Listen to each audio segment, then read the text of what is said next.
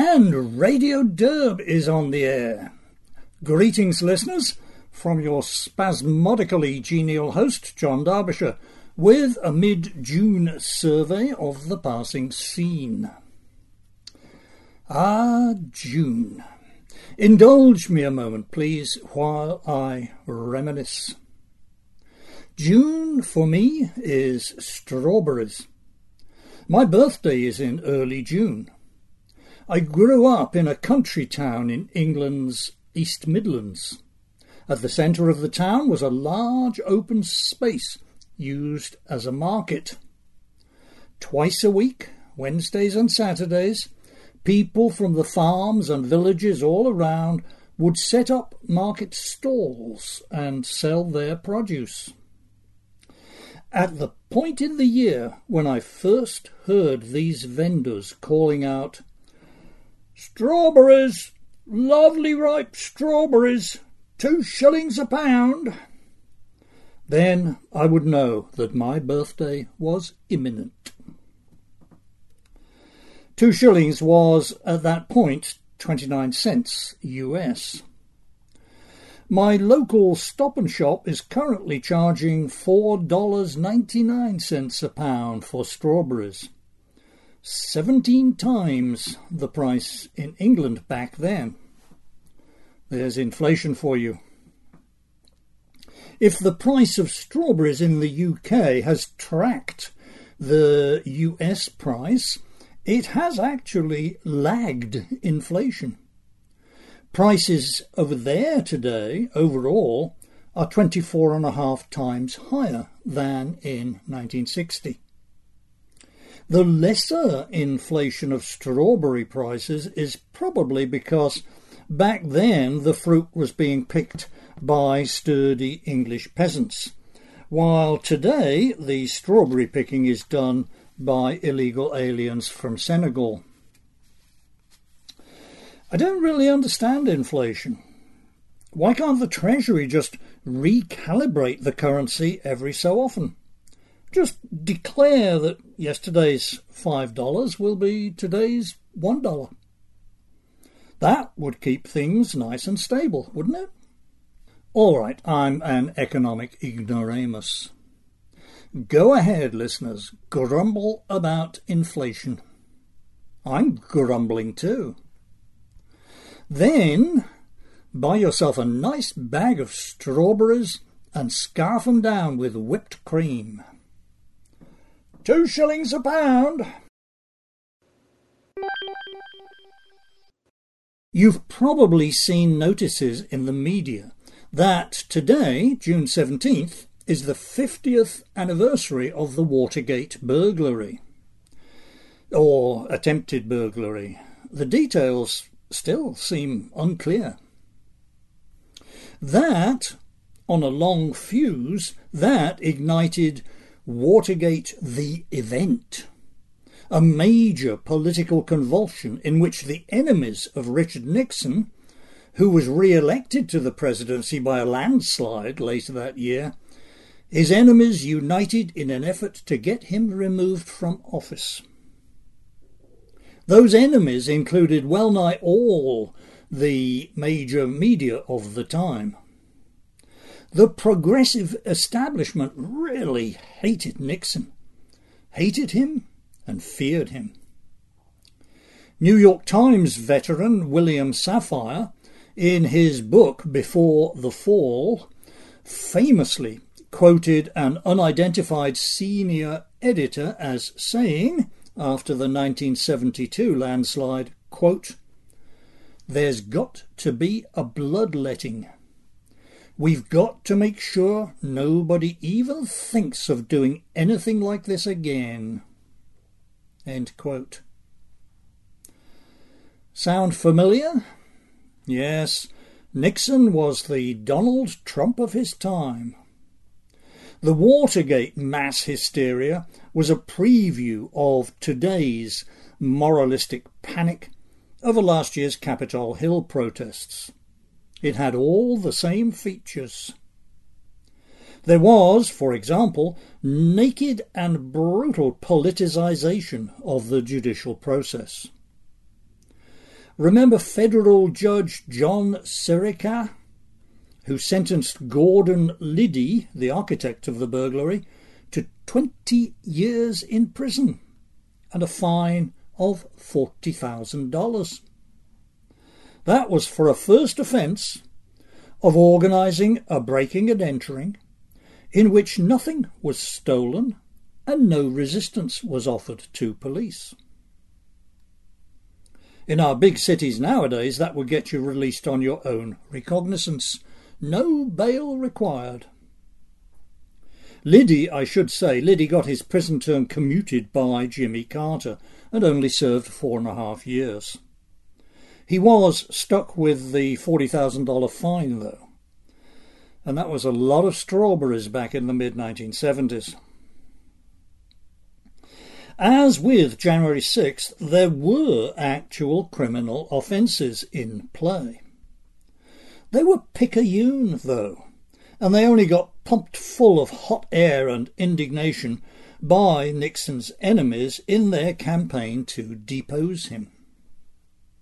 There is no evidence that Nixon ordered the break-in, any more than there is evidence that Trump told his supporters to enter the Capitol building. So far as I'm aware, there isn't even evidence that Nixon knew about it, although he did do his best to help the cover-up, out of loyalty to his subordinates. But again, it was all picayune, and nothing that was new in American politics. Did the burglars hope to bug the DNC office? Lyndon Johnson had bugged Barry Goldwater's campaign in 1964 and weaponized the FBI and the CIA against him. There was no moral panic about that. Why not? Because the political establishment and its media mouthpieces liked Johnson. They didn't like Goldwater. That was the beginning and end of it. Again, the echoes resound. After 2016, some leading establishment voices, by no means necessarily of the Democratic Party, were muttering, "We've got to make sure nobody even thinks of doing anything like this again." The Russia conspiracy hoax followed.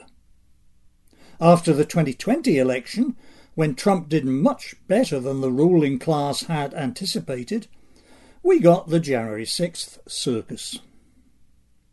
It's all couched in high moralistic language, of course. Threat to democracy, treason in high places, collusion, sanctity of the people's house. Yeah, that's how these political hysterias proceed. It's all BS. The regime liked Hillary Clinton and hated Donald Trump. They like Joe Biden and they still hate Donald Trump. That, again, is the beginning and the end of it. Why do they hate Trump so much? Because A, their tribal antennae tell them he is not one of them. And B, because he's popular. How dare 63 million American voters, middling people in places you never heard of, devoted to their families, industrious, patriotic, what Nixon called the silent majority, how dare they vote for an outsider like Trump? We would be a happier and healthier nation, a more harmonious nation, if we could cure ourselves of these recurrent spasms of political outraged theatre. How do we do that? I don't know, but I sure hope someone's working on it. We just got numbers for illegal aliens apprehended at our southern border last month. A tad short of 240,000. That's the highest number of migrant encounters recorded in 1 month ever. It brings total encounters in fiscal year 2022 to more than 1.5 million. That's encounter, mind you. The actual encounter being tallied there is one between an invader and a Border Patrol officer. Either the invader presents himself to Border Patrol with some plausible claim for entry, or he tried to sneak in, avoiding the patrol, but got caught by chance. Some large but unknown number of sneak-ins did not get caught. The good news is that 42% of these encounters were deported, or at any rate, processed for deportation, under Title 42, the Trump-era protocol allowing deportation on health grounds. That's the one that Joe Biden tried to end until he was thwarted by a judge. The other 58% are being processed under Title 8 of current immigration law. That will result in some number of them being deported. How many? 50%? 100%? 10%? I don't know. For a clue, I do have this from Washington Examiner, June 13th, quote, "More than 2 million migrants were stopped while attempting to enter the US from Mexico illegally in the calendar year 2021. Not to be confused with fiscal year. Of the 2 million, roughly 1.1 million were immediately expelled back to Mexico or flown to other countries. Some attempted crossing multiple times, inflating the numbers. But nearly 800,000 were released into the US." End quote. So the news there is not so much good as could be worse. Draining even more of the residual goodness out of it, the CBP tells us roughly a quarter of those encountered had at least one prior encounter in the past 12 months. These invaders keep trying until they get lucky. The main thrust of that Washington Examiner article was the cratering of morale among border agents.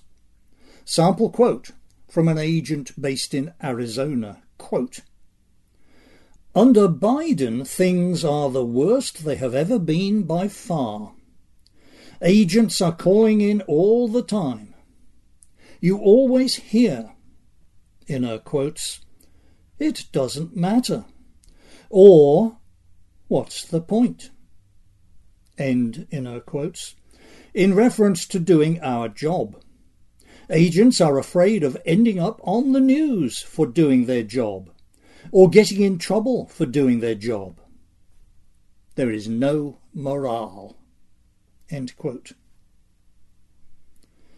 I have no doubt you'd hear the same from big city police officers. Afraid of ending up on the news for doing their job. Well, they are right to be afraid. The high-level authorities, federal, state, metropolitan, are hostile to law enforcement. No, that's not exactly right. They're hostile to the enforcement of the laws against privileged groups. Foreign scofflaws, blacks, Antifa and BLM rioters, people who firebomb anti-abortion support centres. Against dissidents, critics of the regime, or any white person in the vicinity when there's a black corpse on the ground. Against those, law enforcement is just fine. It's an extraordinary thing when you think about it, that the highest authorities in the land should have such disdain for the street cops and border agents charged with enforcing the people's laws. How much longer can that go on? There's been a curious little wrinkle in the immigration news this week, though. This is about a story I spotted on CNBC last weekend. We all know that Californians, 360,000 of them last year, are fleeing to states that are more friendly to middle-class families with normal values. States like Texas, Arizona, Idaho. The CNBC story tells us that, quote, a rising number of former Californians are migrating out of the country altogether and are instead heading south of the border. Many are seeking a more relaxed and affordable lifestyle in Mexico. End quote. This is actually an instance of life imitating art. In my monthly diary here at vday.com, back in November 2019, I had a segment commenting on a novel I had read that month. I'm going to be lazy here and just read you the segment, somewhat edited, in between pips. Here it is. On a friend's recommendation, I read Lionel Shriver's 2016 novel, The Mandibles. Ms. Shriver, and yes, she's a gal, Ms. Shriver is a seasoned literary veteran from way back. Novels, reviews, opinionating. Her literary career somewhat resembles mine, although she has been much more successful in fiction and is less politically incorrect than I am, although not much less. The Mandibles is a near-future dystopia novel about the USA from 2029 to 2047, after the national economy has gone into total collapse, followed by partial recovery.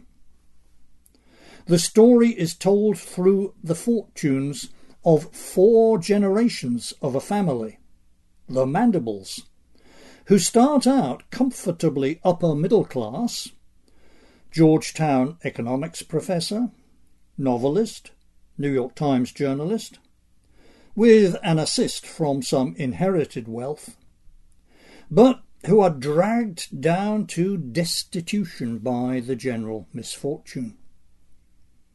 It's nicely done and all too believable. Some of the social observation is almost at a Tom Wolfe level of painful accuracy. There are some neat reversals of the familiar order. By the mid-2040s, the USA is in such bad shape, people are desperate to leave.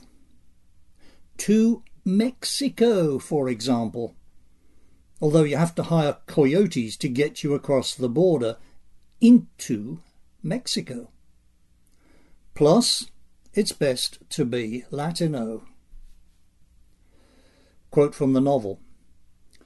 Esteban slipped across before they, that is the Mexicans, before they finished building the fence, Savannah said, which is electrified and computerized and 100% surveilled, from the Pacific to the Gulf.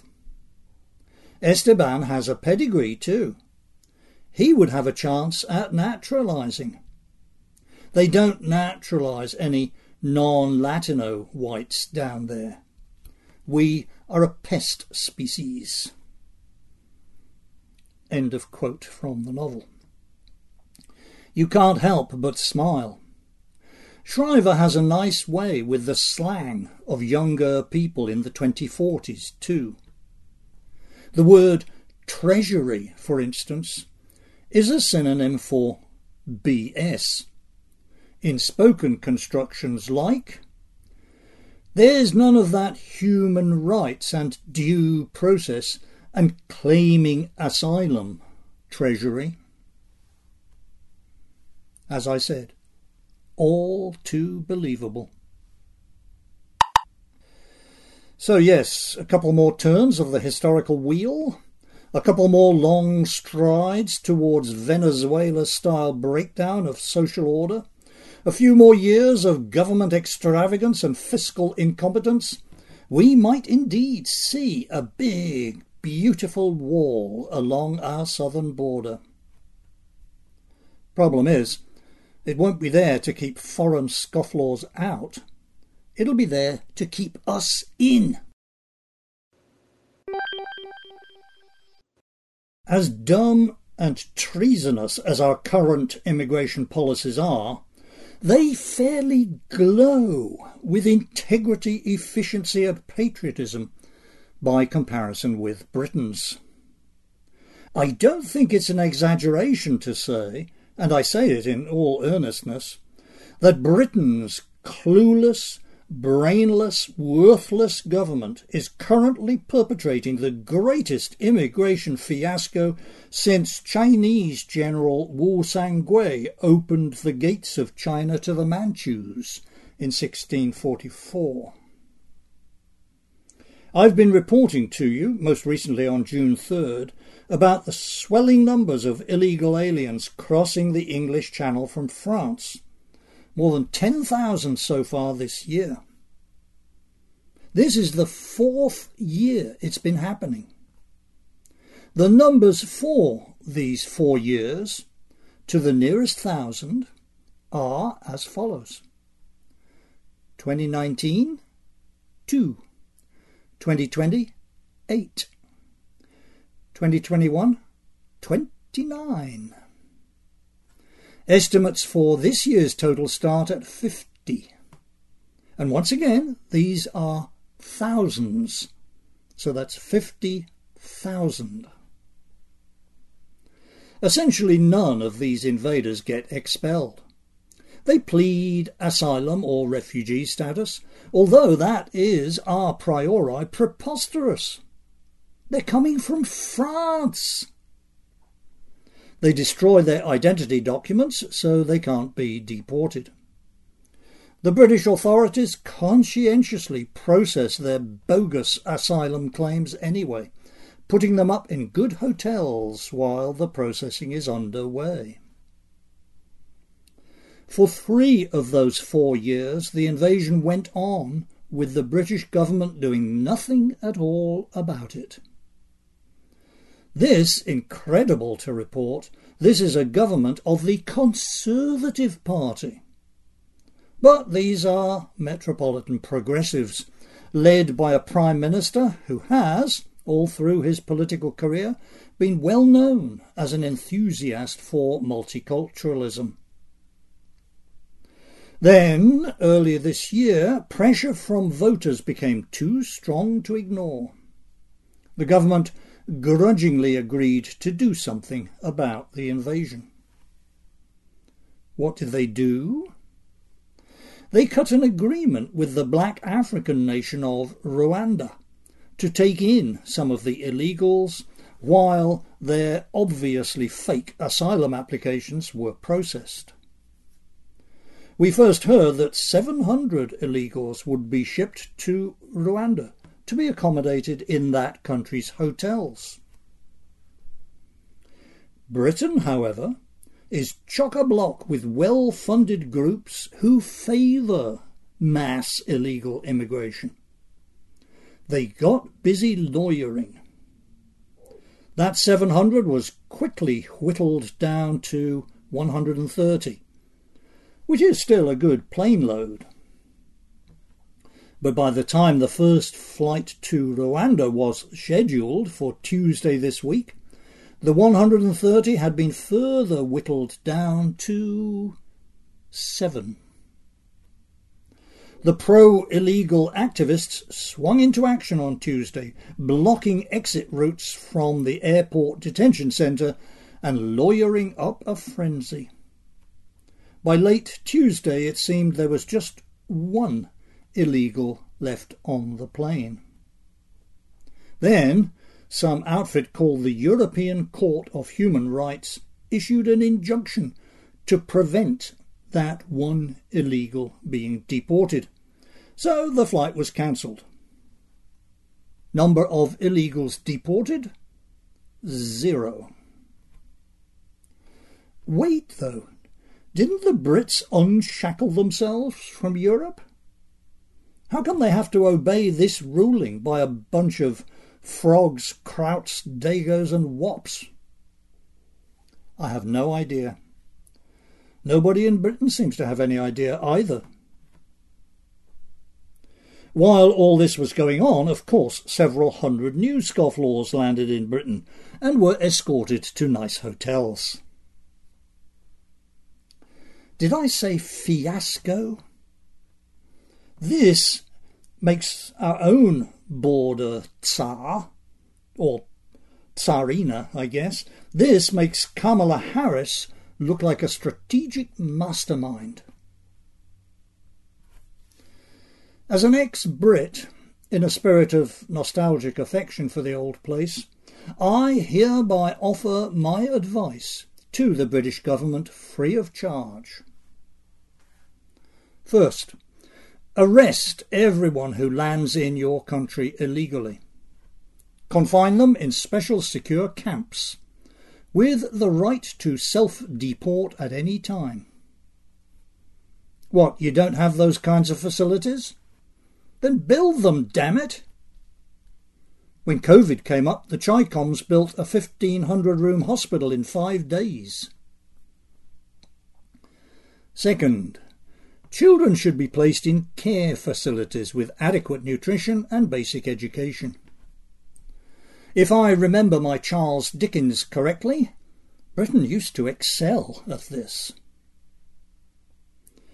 Third, you are welcome to my suggestion that you restore the excellent former system of hulks. Hulks, that's surplus ships fitted out with secure cells. Hulks, like those used to handle the overflow from Britain's prisons in the 18th and 19th centuries. Hulks have the advantage that they can be moored well offshore, so they don't cause offence to the pleasant British landscape, the way that onshore camps might. They also spare the hassle of getting land rights and so on. Hulks. What's not to like?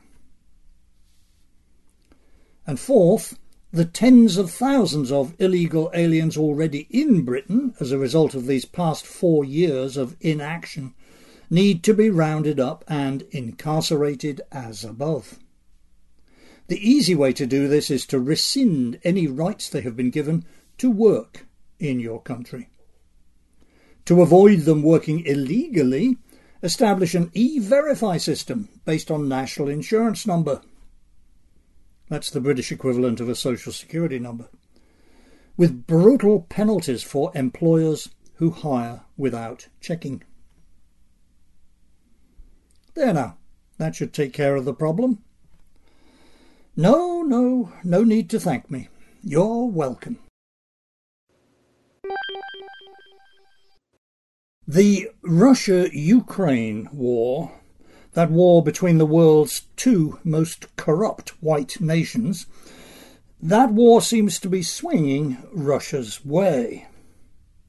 That's what I've been telling you to expect.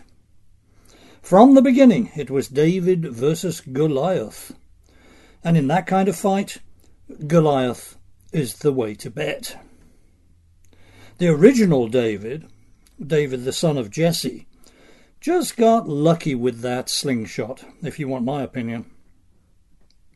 And while I am preening about my foresight regarding the outcome of the war, I may as well preen further about my speculations on Putin's motives for the attack on Ukraine. This was on the February 25th Radio Derb, just 1 day after the war began.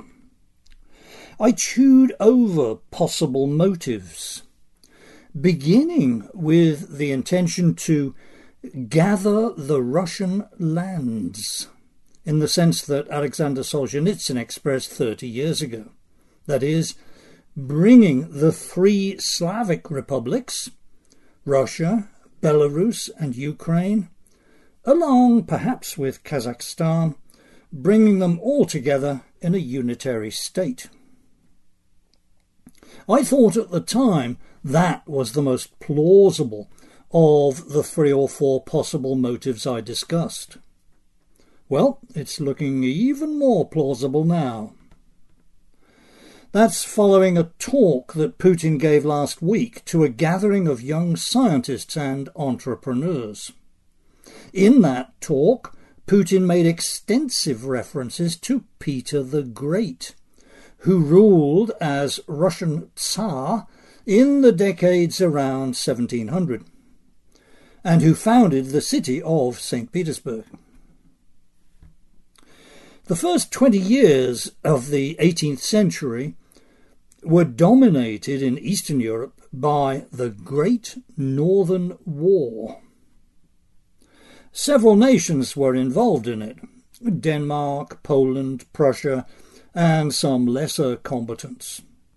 The main fight, however, was between Russia, under Peter, and Sweden, under Charles XII. This was a real, big, no-holds-barred war, fought all over Eastern Europe. The decisive battle took place in July 1709 at Poltava in Ukraine. This was such a big deal that the 19th century historian Sir Edward Creasy included it in his classic book, The 15 Decisive Battles of the World.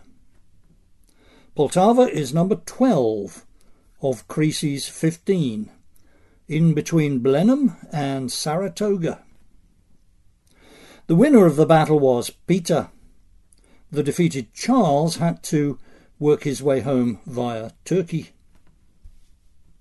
Well, earlier in the war, in 1703, while Charles had his hands full fighting Poland, Peter founded St. Petersburg on a sliver of Swedish territory that he'd captured.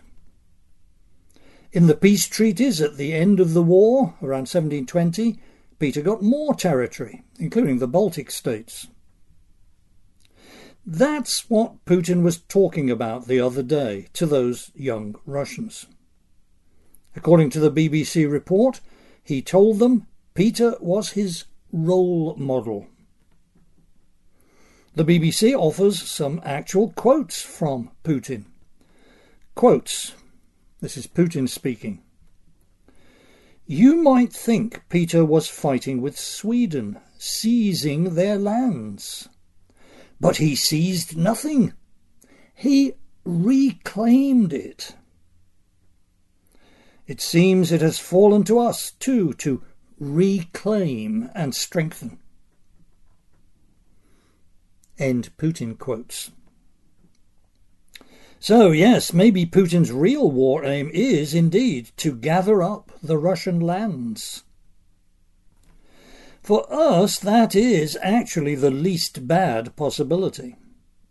If Putin had more than that in mind, recreating the old Russian Empire, for example, or the USSR, then he would need to take on NATO. Uh-oh.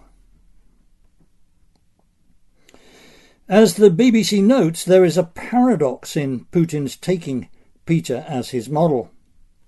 Peter was a modernizer and a westernizer. He strongly disliked the old, dark, feudal, priest-ridden Russia, and he tried to elevate his country to the higher civilizational level of Western Europe. Putin, by contrast, regards the Western nations, including ours, with contempt, as decadent and frivolous. Is he wrong? Discuss among yourselves. To us demography buffs, The Russia-Ukraine war looks somewhat like a pillow fight in the old folks' home. Neither country has much demographic vitality. Russia's population is ageing fast. Fertility is low and rates of emigration are high. They were high even before this war started. In 2019, a Washington think tank called the Atlantic Council estimated the size of what it called the Putin exodus over the previous 20 years. They estimated it as between 1.6 and 2 million, mostly educated and talented people. There's a lot to emigrate from. The healthcare system scores dismally low on international comparisons.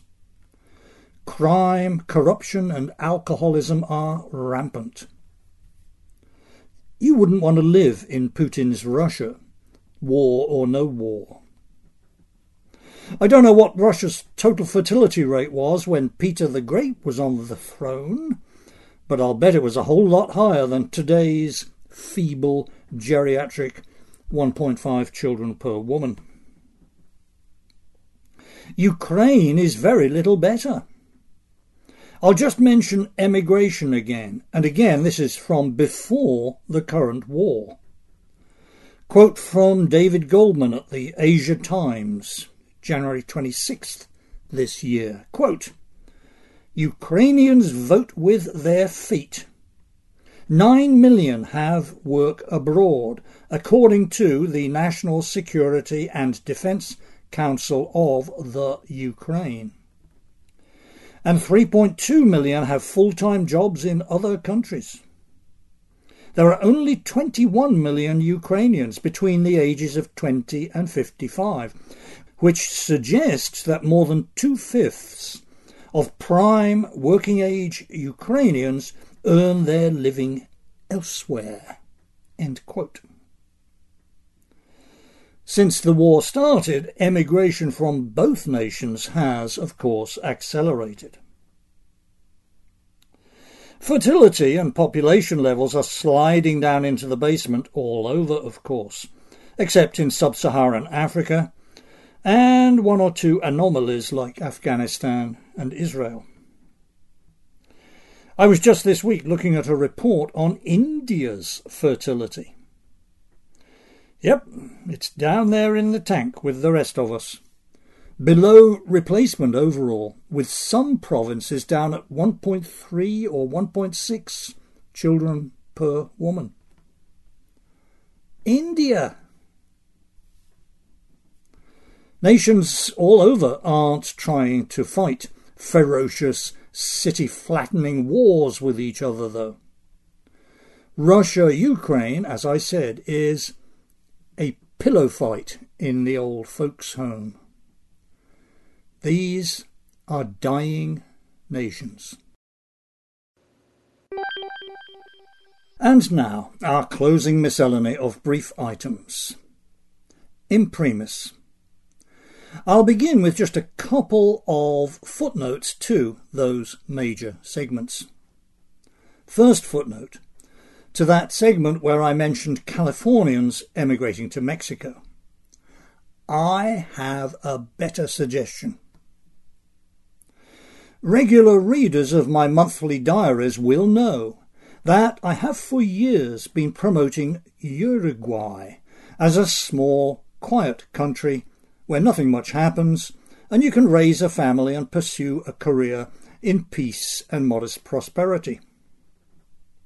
Well, the rest of the commentariat is catching up with your genial host. Here is a bloke named Andreas Campomar writing in The Spectator, June 12th. Title of the piece, How Uruguay Held Out Against South American Socialism. Money quote, Uruguay continues to be the region's great success story. It may be one of the smallest countries in Latin America, but it is one with the highest quality of living and has the largest middle class. The country also has some of the lowest rates of extreme poverty in the region and the highest income per capita. Unsurprisingly, then, it's also one of the least corrupt. End quote. The downside of this for me is that the more commentators put out pieces like this, the fewer my chances of being noticed by key people in Montevideo and getting invited to an all-expenses-paid jaunt as thanks for my flattering words. Yeah, I tell you, it's a dog-eat-dog world out here in pundit land. Item. Second footnote item. A footnote to that segment about Russia-Ukraine. We, that is we, the civilized world, we may be losing the demographic vitality to sustain prolonged meat grinder wars, but that doesn't mean that we're losing the willingness to kill millions or tens of millions of our enemies. There's been a scattering of stories like this one, which is from The Guardian, June 13th. The headline tells the story, quote, "Global nuclear arsenal expected to grow for the first time in decades." End headline. At least 5 of the world's 9 nuclear powers are known to be increasing or upgrading their nuclear arsenals and factoring nukes into their war games. Non-nuclear powers, with Ukraine in mind, are having second thoughts about non-nuclearity. These long decades of nukes being limited to a single-digit number of countries may be drawing to an end. 10, 15 years from now, we may have nuclear Brazil, nuclear Japan, nuclear Thailand, nuclear Uruguay? Who knows? Nukes are, after all, 1940s technology. Remember the 1940s? Radio sets with glass bulb diodes, automatic transmission still a novelty, about 3 computers in the whole world? Probably any decently functioning nation could nuke up if it wants to. And of course, the more that do it, the more will want to. The nuclear peace was a happy dream while it lasted. We may be about to wake up. Item. An Englishman named James Watt has been sentenced to 20 weeks in prison for sharing memes, which I suppose means jokes, about George Floyd in a WhatsApp group chat. One of the group members snitched on him, and the bobbies sprang into action. To add insult to injury, Mr. Watt was ordered to pay the snitch £75 compensation. That's about $92, along with court costs. The judge's name, I note, is Tan Ikram. Yes, he's a social justice warrior, the offspring of Pakistani immigrants. In his own words, quote, "I am passionate about social mobility and am involved in initiatives aimed at improving diversity in the legal profession." End quote.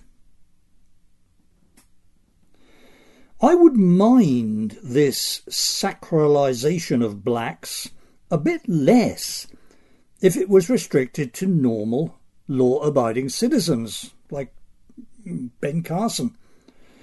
But for an Englishman to be forced, on penalty of jail, to bow his head in respect before a worthless lowlife like Floyd, who never did a day's honest work and didn't bother raising his children, and who lived in another country. That could only happen in a terminally diseased society. Item. I cheered up a bit when, right after reading that grotesque story, I read this quite uplifting one. There's some background here. Football, which is to say soccer, is of course a huge thing in Europe. It's also a massively woke thing. Major football stadiums are decorated with homosexual pride banners for big matches. The players of several countries, including England, take a knee when their national anthem is played at the start of a match. That's a signal of solidarity with poor, oppressed blacks.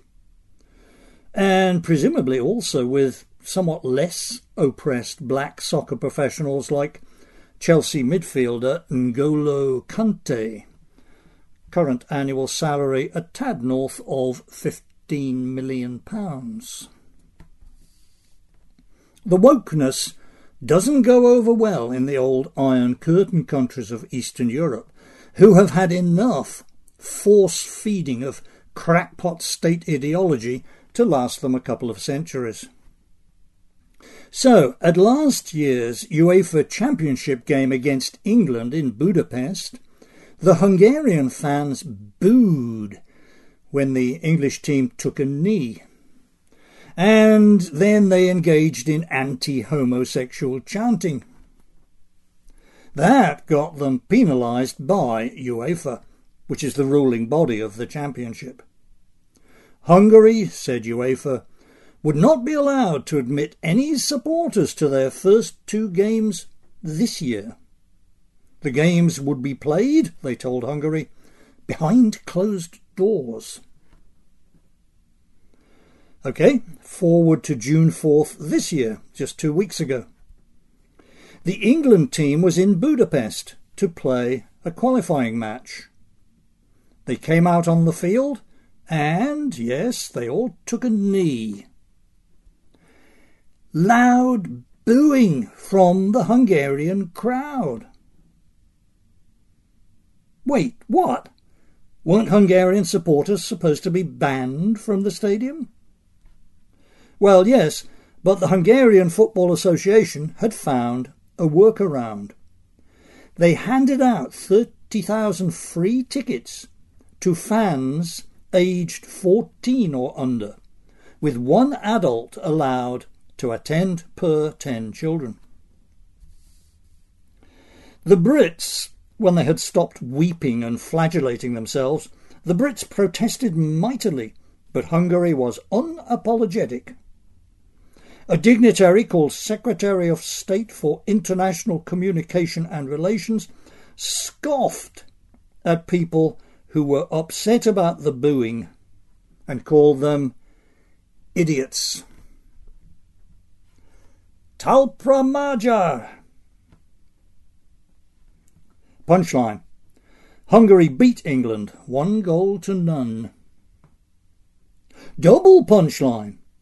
10 days later, playing on their home ground in England this time, England lost even more bigly to the Hungarians. 4-0. See, I told you this was uplifting. That's it, ladies and gents. Thank you for listening, and I hope you remembered to put out your flag on Tuesday, Flag Day. Sympathy and best wishes from Radio Derb and VDare.com to folk in the mountain states out west afflicted by these horrendous floods. Yellowstone Park has been closed indefinitely. Some campers, I read, have had to be evacuated by helicopter. If you want to help people who've lost their homes or property in the flooded areas, just Google creatively with keywords like Montana Flood Relief Fund. There are plenty of sites out there. For sign-off music, I don't know why, but I feel like some jazz. Old style, corny, traditional jazz. I've always had a weakness for it, and now and then I yield. Here's Ken Collier and his jazzmen playing Out of Nowhere. There will be more from Radio Derb next week.